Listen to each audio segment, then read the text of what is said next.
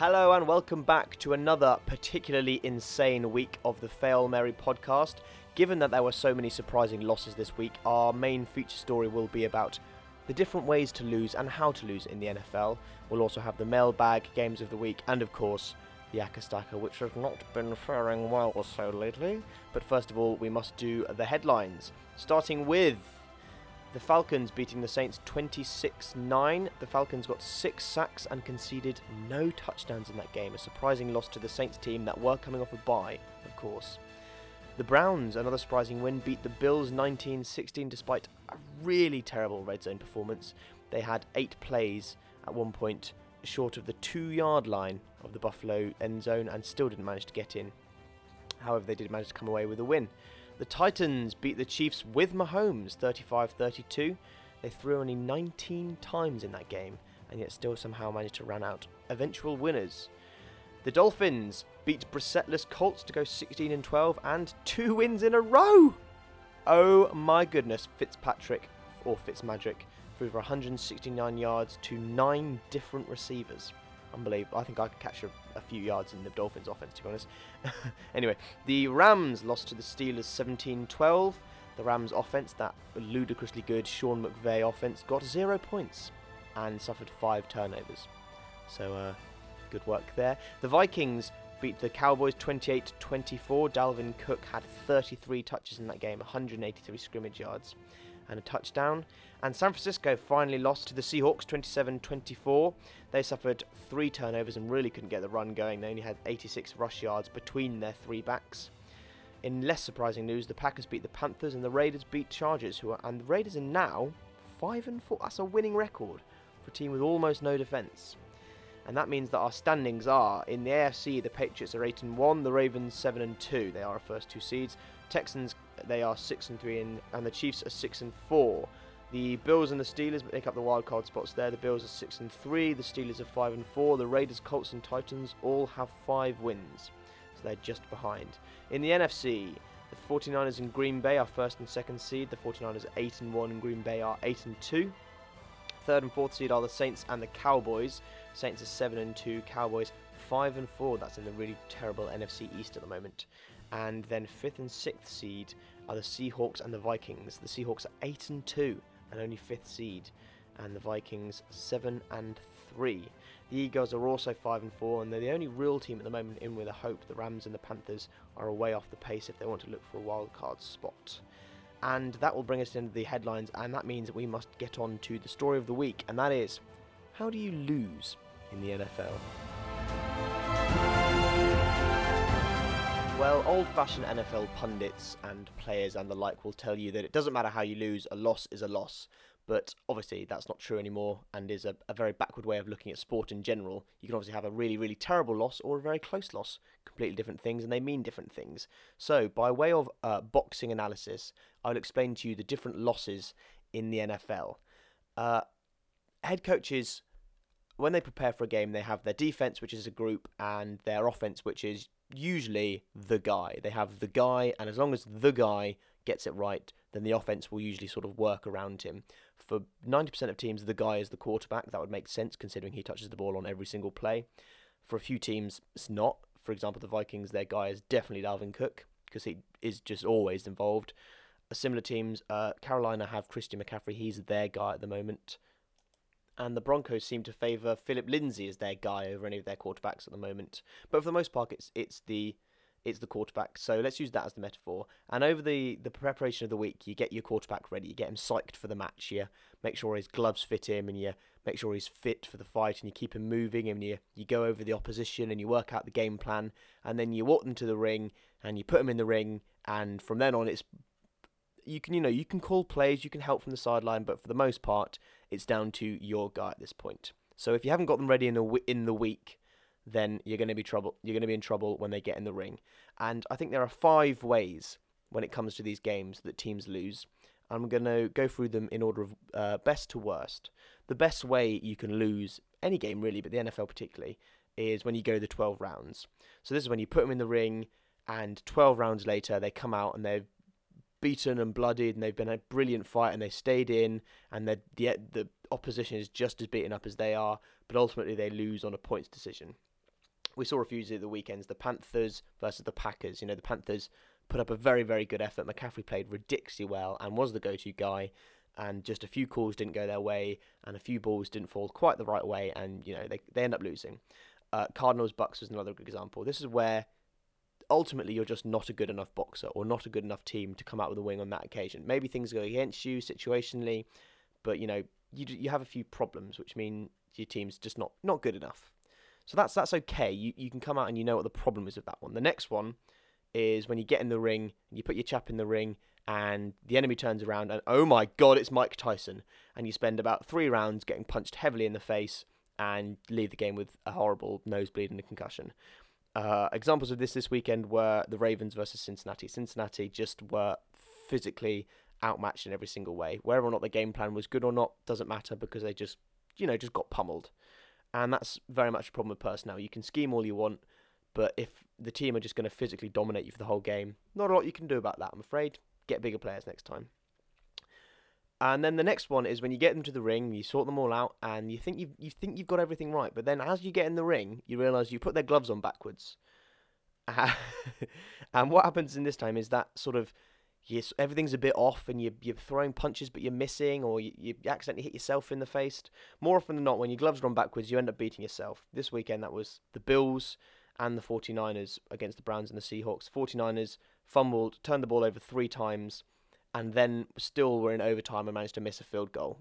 So situationally, it's not that the Seahawks or the Browns didn't play well, but the Bills and the 49ers both had chances to win and beat themselves more than they were beaten.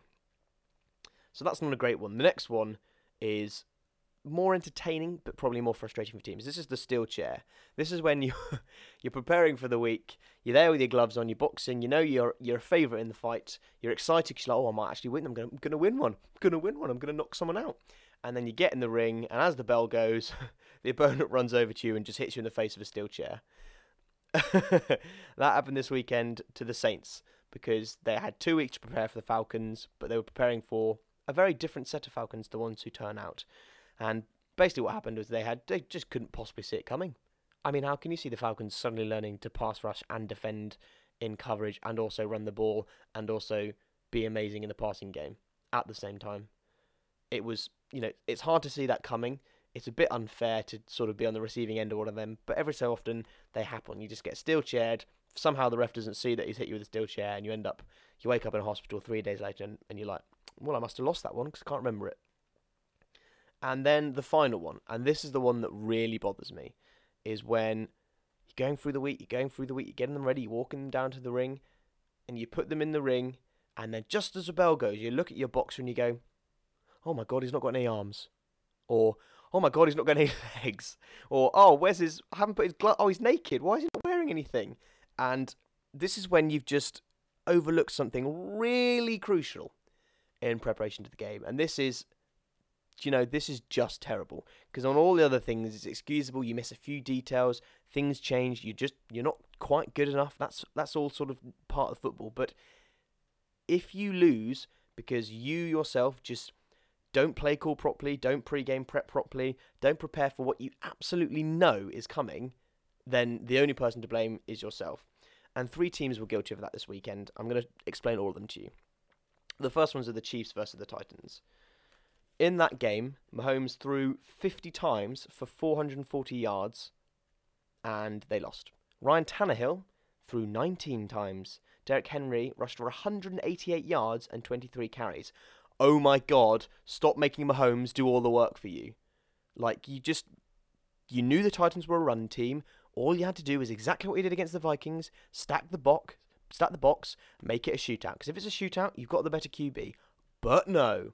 You let them run on you all day. You didn't do any running. You were just like, Mahomes will do it. We don't need to prepare for this game. We'll just let Mahomes do it. And you got hammered for it. The Titans didn't have to do anything, and they marched up and down on you. It was embarrassing. And this is my big complaint about Andy Reid. That has happened a few times to him now. And defensively, he just can't be asked sometimes. And it's really frustrating, and I bet it frustrates Mahomes. So that's one. The second one, this is worse. This is the Rams. They lost to the Steelers. And in that game, the Sean McVay offense, the brilliant offense, when they've had a week off to prepare for this, had 15 possessions. And this is how they went. Punt, punt, punt, punt, punt. Fumble, punt, missed, field goal, interception, interception, field goal. Punt, punt, turnover on downs, interception. Now, you knew your run game wasn't going very well. You knew your O-line was weaker. You know the Steelers had a good pass rush. So why did you leave Jared Goff alone out there with his receiving core to just sort of have a go at it? That is really bad game planning. And if it wasn't for the fact that you had a really good defense and a really good defensive coordinator, you'd have been hammered in this game because the offense were not moving at all. You're lucky that they got that one defensive touchdown because you could have been under 10. And that would have been really embarrassing. Sean McVay needs to look at his personnel and look at his pre-game preparation and study the other team more because he should have seen that pass rush coming. And either he didn't prepare Goff for it or he did and Goff was rubbish. Either way, someone needs to have a look at what's going on there. That was rubbish. And the final one, and this is the worst one. This was the Cowboys. In this game, Dak was just shy of 400 yards as a passer. Amari Cooper and Randall Cobb got 100 yards each, and they did not have a run game. They were literally marching up and down in Minnesota, and the one thing we know about the Vikings is that Kirk Cousins doesn't have it at the moment. He was rubbish last week. They're going to rely on Dalvin Cook. Did they do anything to stop Dalvin Cook? No. 97 rushing yards, 86 receiving. Basically, they just ran screens over and over again. I mean, Kirk Cousins had to pass to a wide receiver 6 times in that game. The other time it was either just tight end dunk-offs or, oh, there's Dalvin Cook free. Thonk, 12 yards. That is such poor game planning. And the Cowboys have been guilty of this for so long now that Jerry Jones, who owns the Cowboys, needs to have a look at his team because Dak isn't the problem and they're refusing to pay Dak. Look at the team. Decide what's going wrong. Is it Kellen Moore? If it is, change that. But he's new and it started working at the beginning of the season. What is a continuous factor? Please, Cowboys, for the love of God, think about the other head coaches in this division. Think about Doug Peterson. I don't know how you pronounce that one. Doug Peterson. And then think about Jason Garrett and how you are constantly in close games because your offense, despite being amazing, never separates. That was appalling. The Cowboys need to have a look at themselves. So do the Chiefs and the Rams. But that one was really bad, and that's been going on for a while now. And Dak really separated himself in this game because he played amazingly, and they still couldn't get the win. So, Jerry Jones, have a look because you are losing the worst way possible it is to lose in the NFL.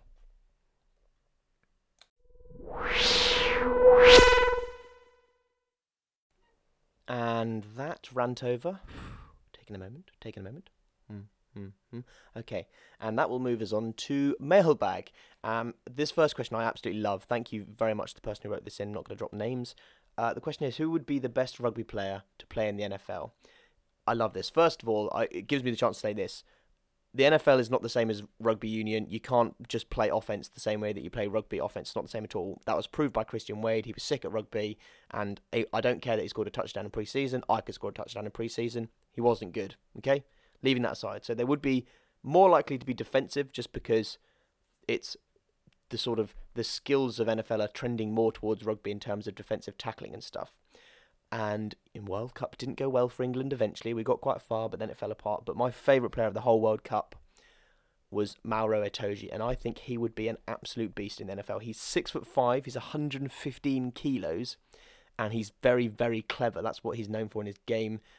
In sort of in the rugby world, that he was always looking for the ball. He's always got hands on. He's very, very secure in the tackle. He would be an unreal defensive end. Offense is deteriorating across the league. We know that's offensive lines, are deteriorating across the league. We know that's the case. He would have leverage against most offensive tackles just by being so tall and physical. He keeps his eyes in the backfield. He does that in rugby, so I'm sure he'll be able to learn how to do that in American football. If he played D-end for a team, I think Mauro Itoje could be a bit of a beast. God, I'd love to see that, wouldn't you? Itoje in the NFL. Fingers crossed one day that can happen.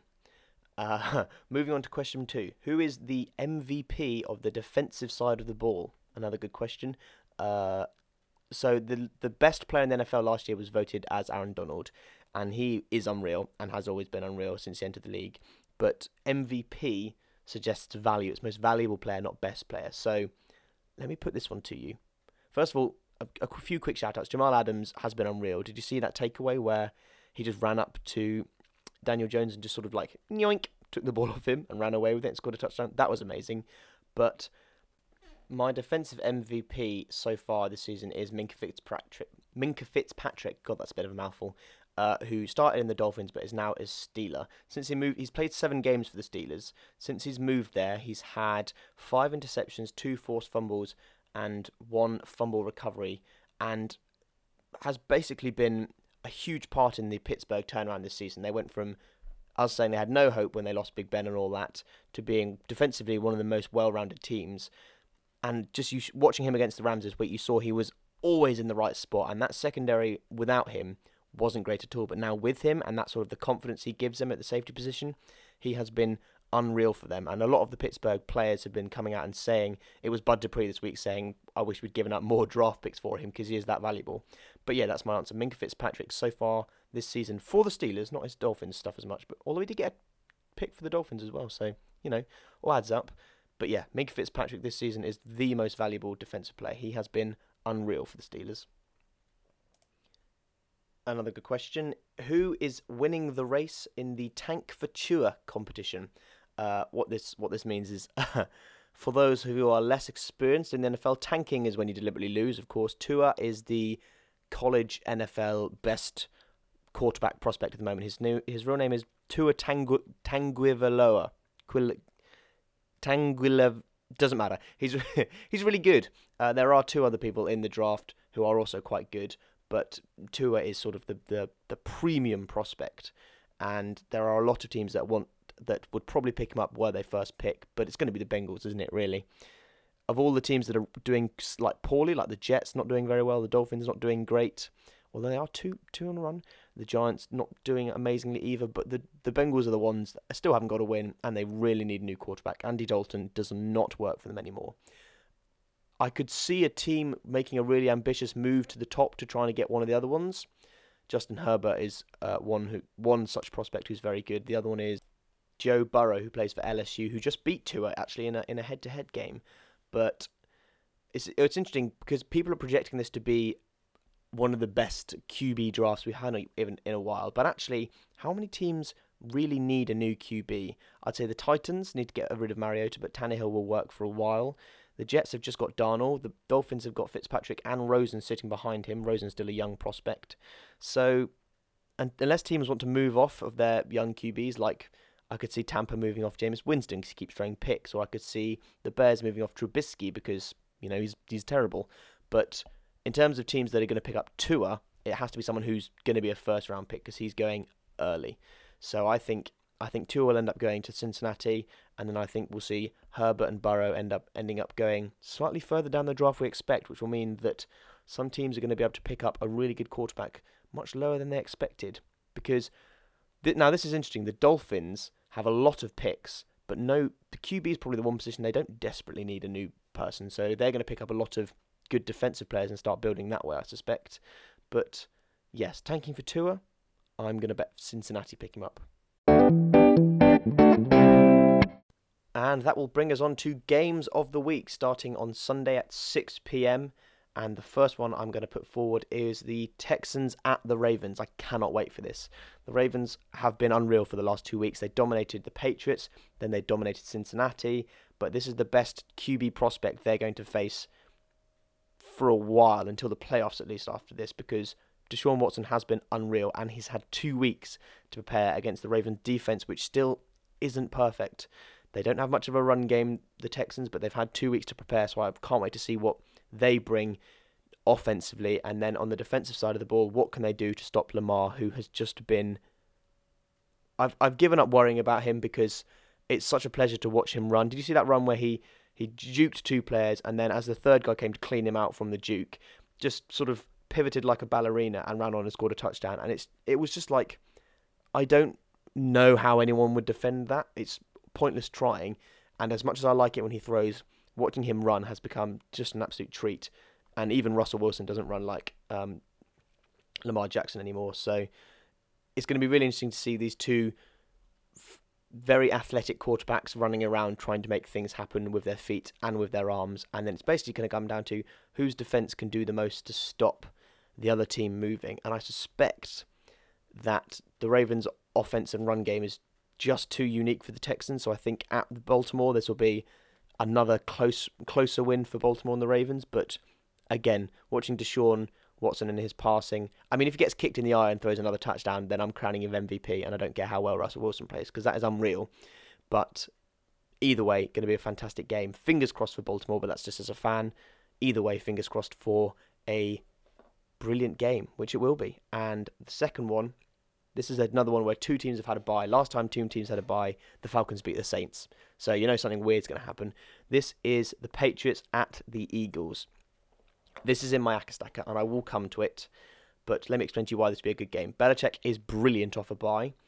Philadelphia is one of the hardest places to play away, because it's just a very hostile and not very nice stadium at all. The Eagles are getting healthier, and they've got more of an identity as a team.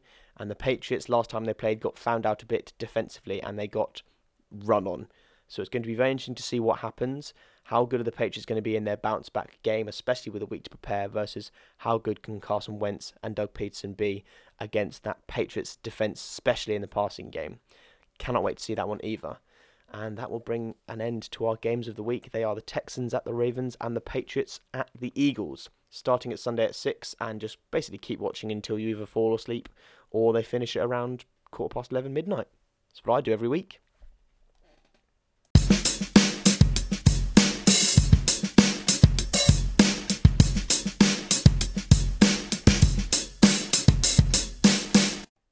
And finally, that will bring up the struggling Accastacker. I had a look back. I'm just over 50% on calls. So, I mean, the Bills bloomin' let me down with their +3 being a draw. So I got the odds back on that one. But then the Saints ruined it anyway by losing to the Falcons when they were projected to win by 12 points, which is one of the biggest margins I've ever seen go the other way. So that's not good. But anyway, we're going to start with the Accastacker. And I'm going for the Bills again for the first one. The Bills -6 at the Dolphins. Listen, the Dolphins are playing well, but a lot of it is based on Fitzpatrick just sort of closing his eyes and going YOLO and chucking it as hard as he can at the nearest receiver. The Bills' secondary is too good for that, and the Dolphins still don't really have a run game. Josh Allen didn't play well last week, but they still did manage to move, and the Browns have a much better defense than the Dolphins did. -6 isn't that huge a margin, especially if it gets into a shootout and the Dolphins are trying to keep up. I can't see Ryan Fitzpatrick making huge plays against this secondary. I just can't. So I'm going to swallow the points and say the Bills -6.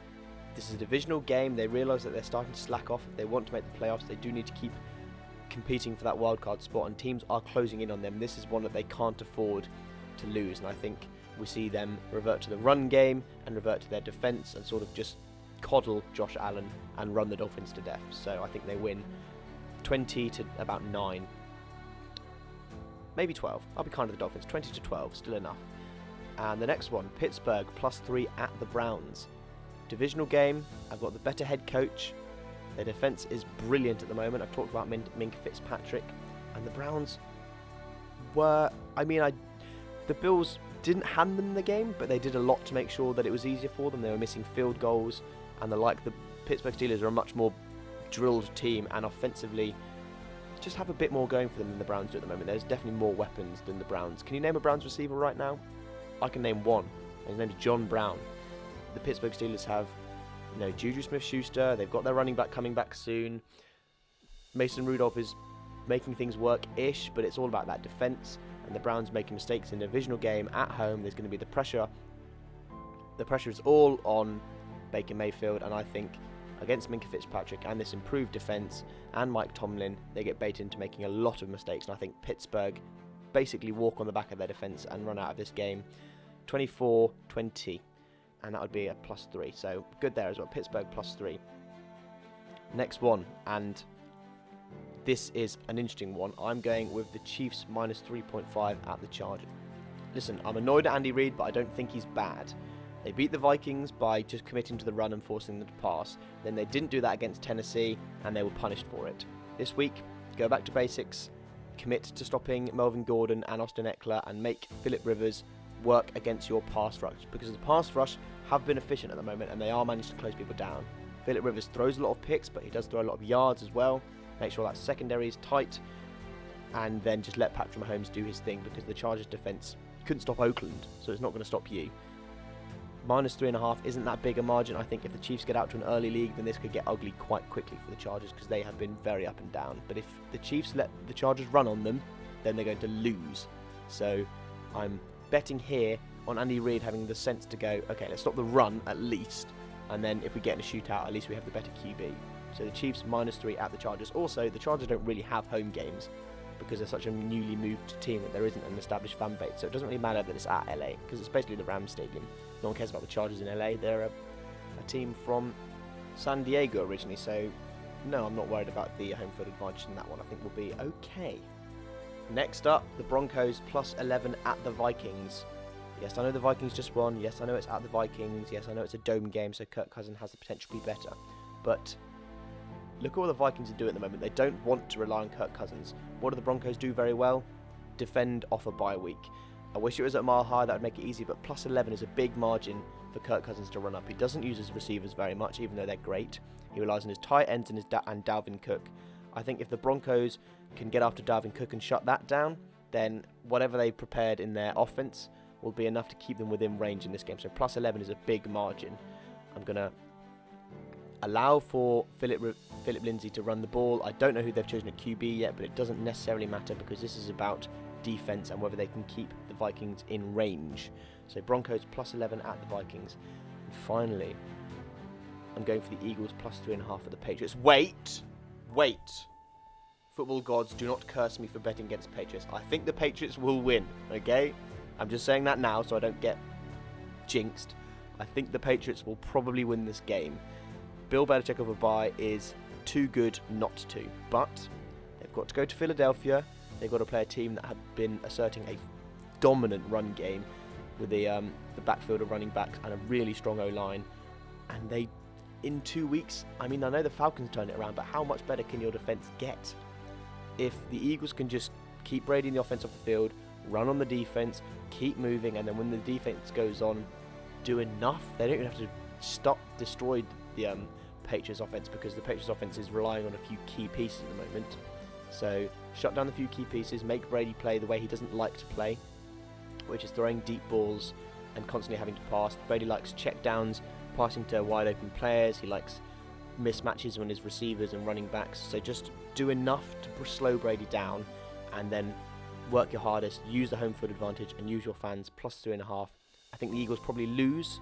I think it's reasonably low scoring, but I'm betting plus 2.5. That's a big enough margin to cover. So that is the Eagles winning that one plus 3.5. I think the score will probably be something more like 21-20. So that is the Eagles plus 2.5 at the Patriots, the Broncos plus 11 at the Vikings, the Chiefs minus 3.5 at the Chargers, Pittsburgh plus 3 at the Browns, and the Bills minus 6 at the Dolphins. And that will round off our Accastacker and the show for this week. Thank you very much for listening. As always, we are on Twitter and all our various podcast streams. If you want to get in touch, just at us. We are also on Instagram, at MKFailMary. You can find us on all the various platforms. Tell your friends. Why not get more people listening to the Fail Mary? The Fail Mary Army. No, that's not making that a thing. The Fail Mary fans. There we go. That'll do. We have a name now. Look at that. Coming closer every single week. Yes, thank you very much for listening. This has been an interesting ending, but I've enjoyed it. And I'll see you next time.